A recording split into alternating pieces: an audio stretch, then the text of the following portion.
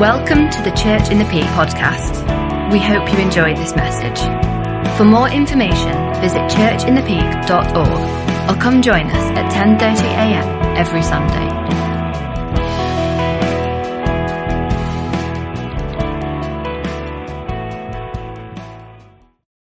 Phil, you're on.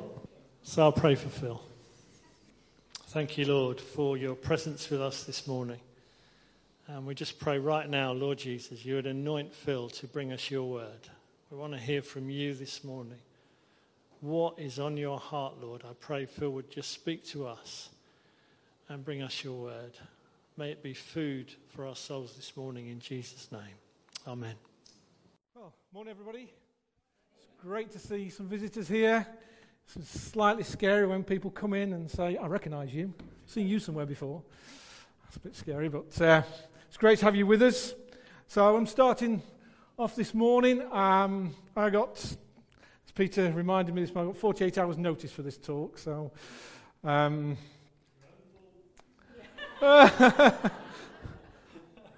are you nodding so much, Julia? It's my own fault. I see, okay, fair enough.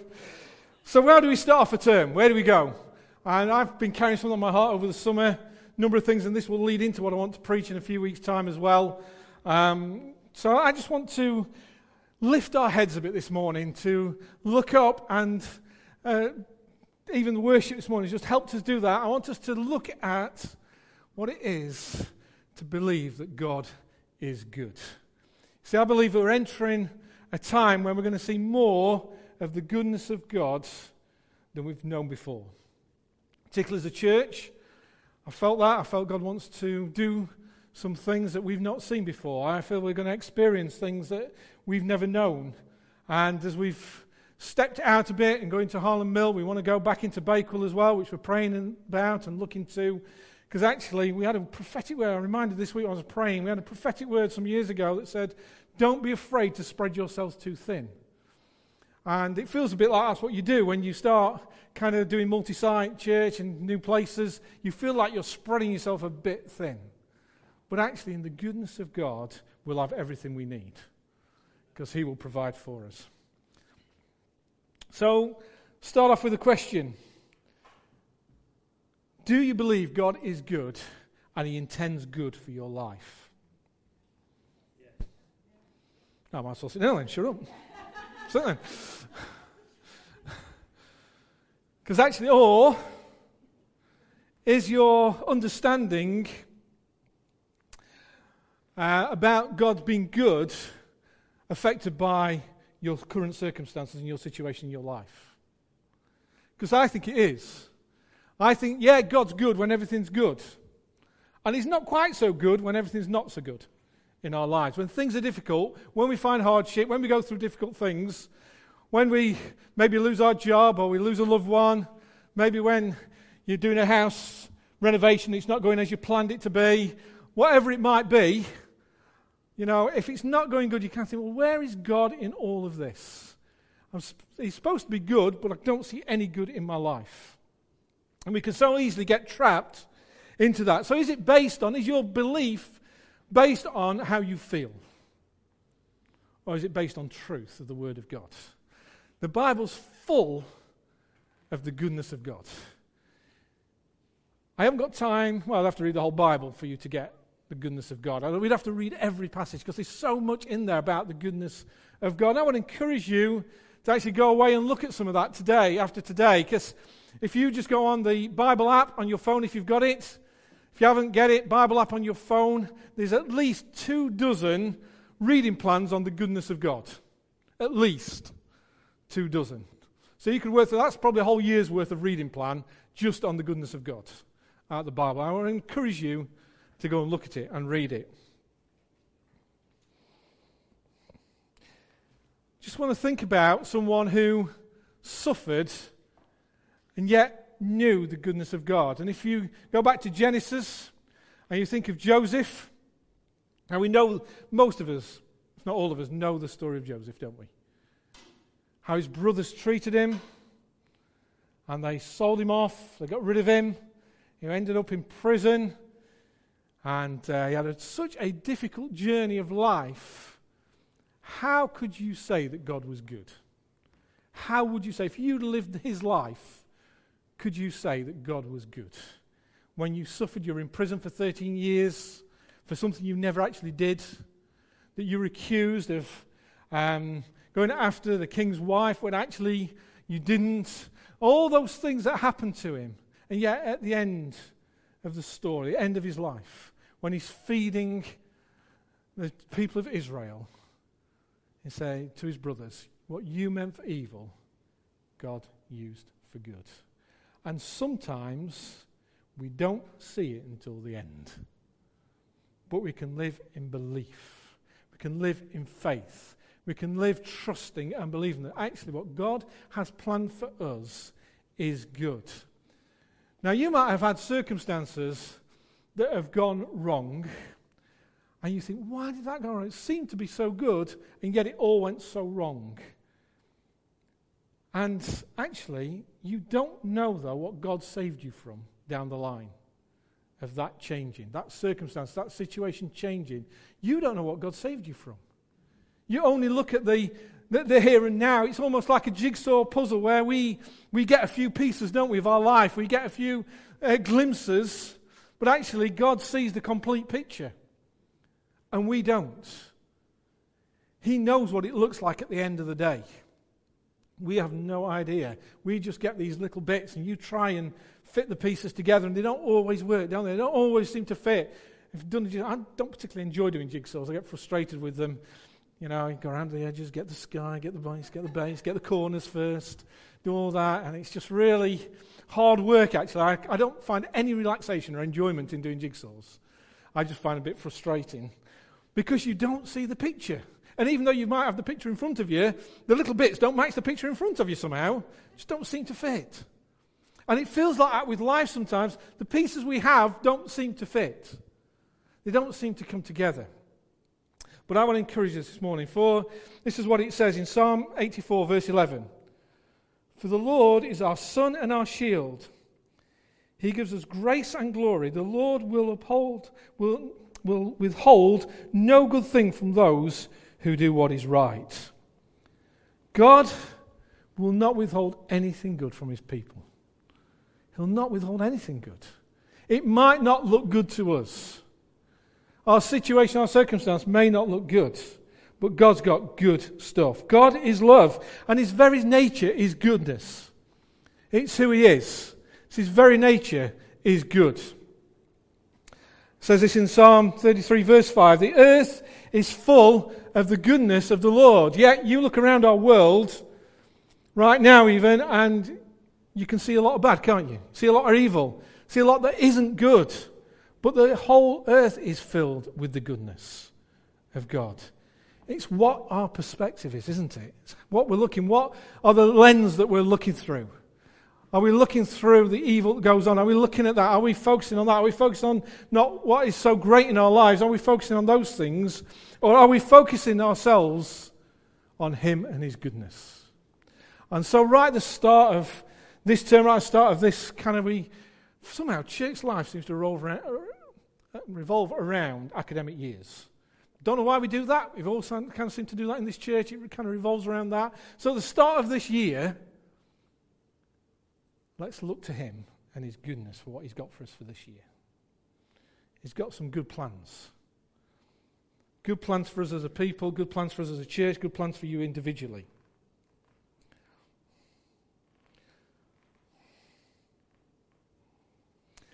When we understand and we begin to understand how good God is, it changes how we then respond. It changes the way we react to situations.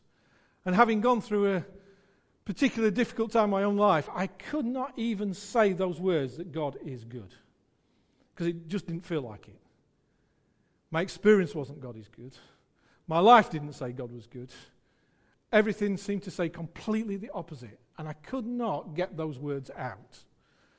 I couldn't sing. And if a song came on, we were singing a song in church on a Sunday, or it came on, I was listening to some worship, song came on, it talked about or sang about the goodness of God, I couldn't sing it. because it didn't feel true for me at that time.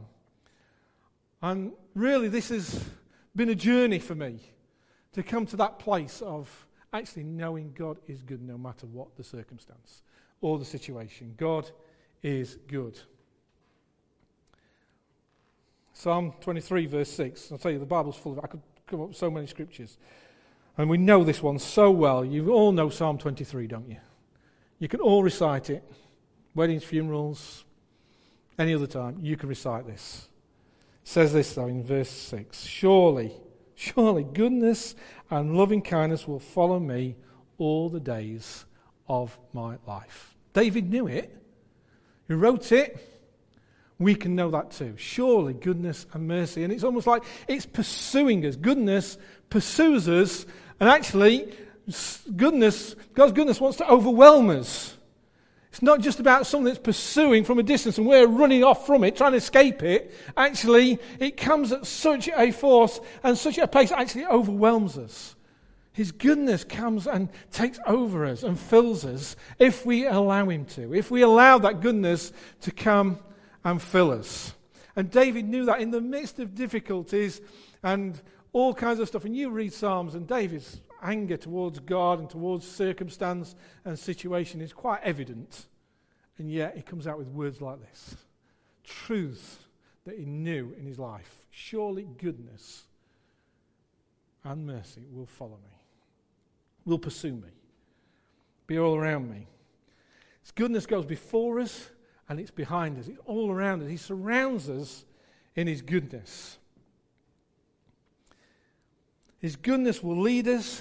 His goodness will follow us. And his goodness will be a shield of defense around us. God is good. And his goodness is for us. And we've been singing as we worship this morning. Just singing those words and just worshiping, you just know the presence of God here. And how much he loves us and is for us. And not against us. And here's one of David's difficult moments. Psalm 27 verse 13. I'm reading this from the Amplified Version. I don't know if it's going to come up there from the Amplified Version. It says this. I would have despaired unless I had believed that I would see the goodness of the Lord in the land of the living. I would have despaired. I would. Have you been in that place? I've been in that place myself. You kind of just despair and you think, where? How? What? Why? You ask all those questions. I would have despaired had I not believed. Had I not believed. You see, when we believe truly with our heart, we begin to live it out. We live as though we're living in goodness, even though that might not necessarily be our experience or our feelings right now, or right at that moment. But when we've truly believed, we live in the good of that. And David found that. I could say, I could have despaired. And what does despair is? It's a combination of emotions, sadness, discouragement, feelings of desperation and wanting to quit. It's kind of despair, isn't it? You just want to give up, even give up on life when you're so despaired. But actually, no. When we know the goodness of God, when we truly believe God is good. It's his very nature. It's who he is. And he does good. You see, it doesn't depend on us. It doesn't depend. We don't bring anything to this of any value. It doesn't depend on what we've done, how we did it, how good we've been, how bad we've been. None of that. It doesn't depend on anything of us. It totally depends on him and his goodness and who he is. Psalm 145 says, you open your hand and satisfy the desire of every living thing. God leads us with an open hand. It's not a closed hand. He's not holding back from us.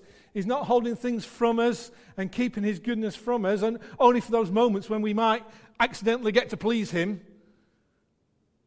Actually, no, his goodness is always open to us. So he gives us healing and encouragement and blessing and strength. And even was willing to die for us. That was his open hand. That was God's open hand, was to send Jesus to die for us. Gave the most precious thing to God was his son. And he gave him freely to die for us because he loved us and he wanted to show good to us. God is good. He brings all that to us. We're out of time, so I'm going to skip through some of this.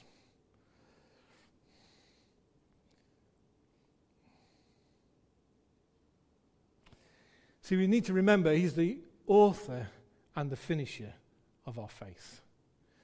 What he started, he will complete. He started with saving you, forgiving all your sin. He started with washing you clean by the blood of Jesus. He started by rescuing you and giving you grace and mercy.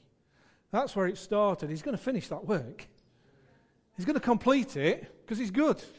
And he can't help it. If he's the author of it, he's going to be the completer of it. Because that's who he is. That's how he is. That's what he does. So if we read in Philippians 1 verse 6, just jumps in. We keep on doing this. We do this by keeping our eyes on Jesus, the champion who initiates and perfects our faith. Because of the joy waiting him, he endured the cross, discarding its shame. Now he is seated in the place of honor beside God's throne.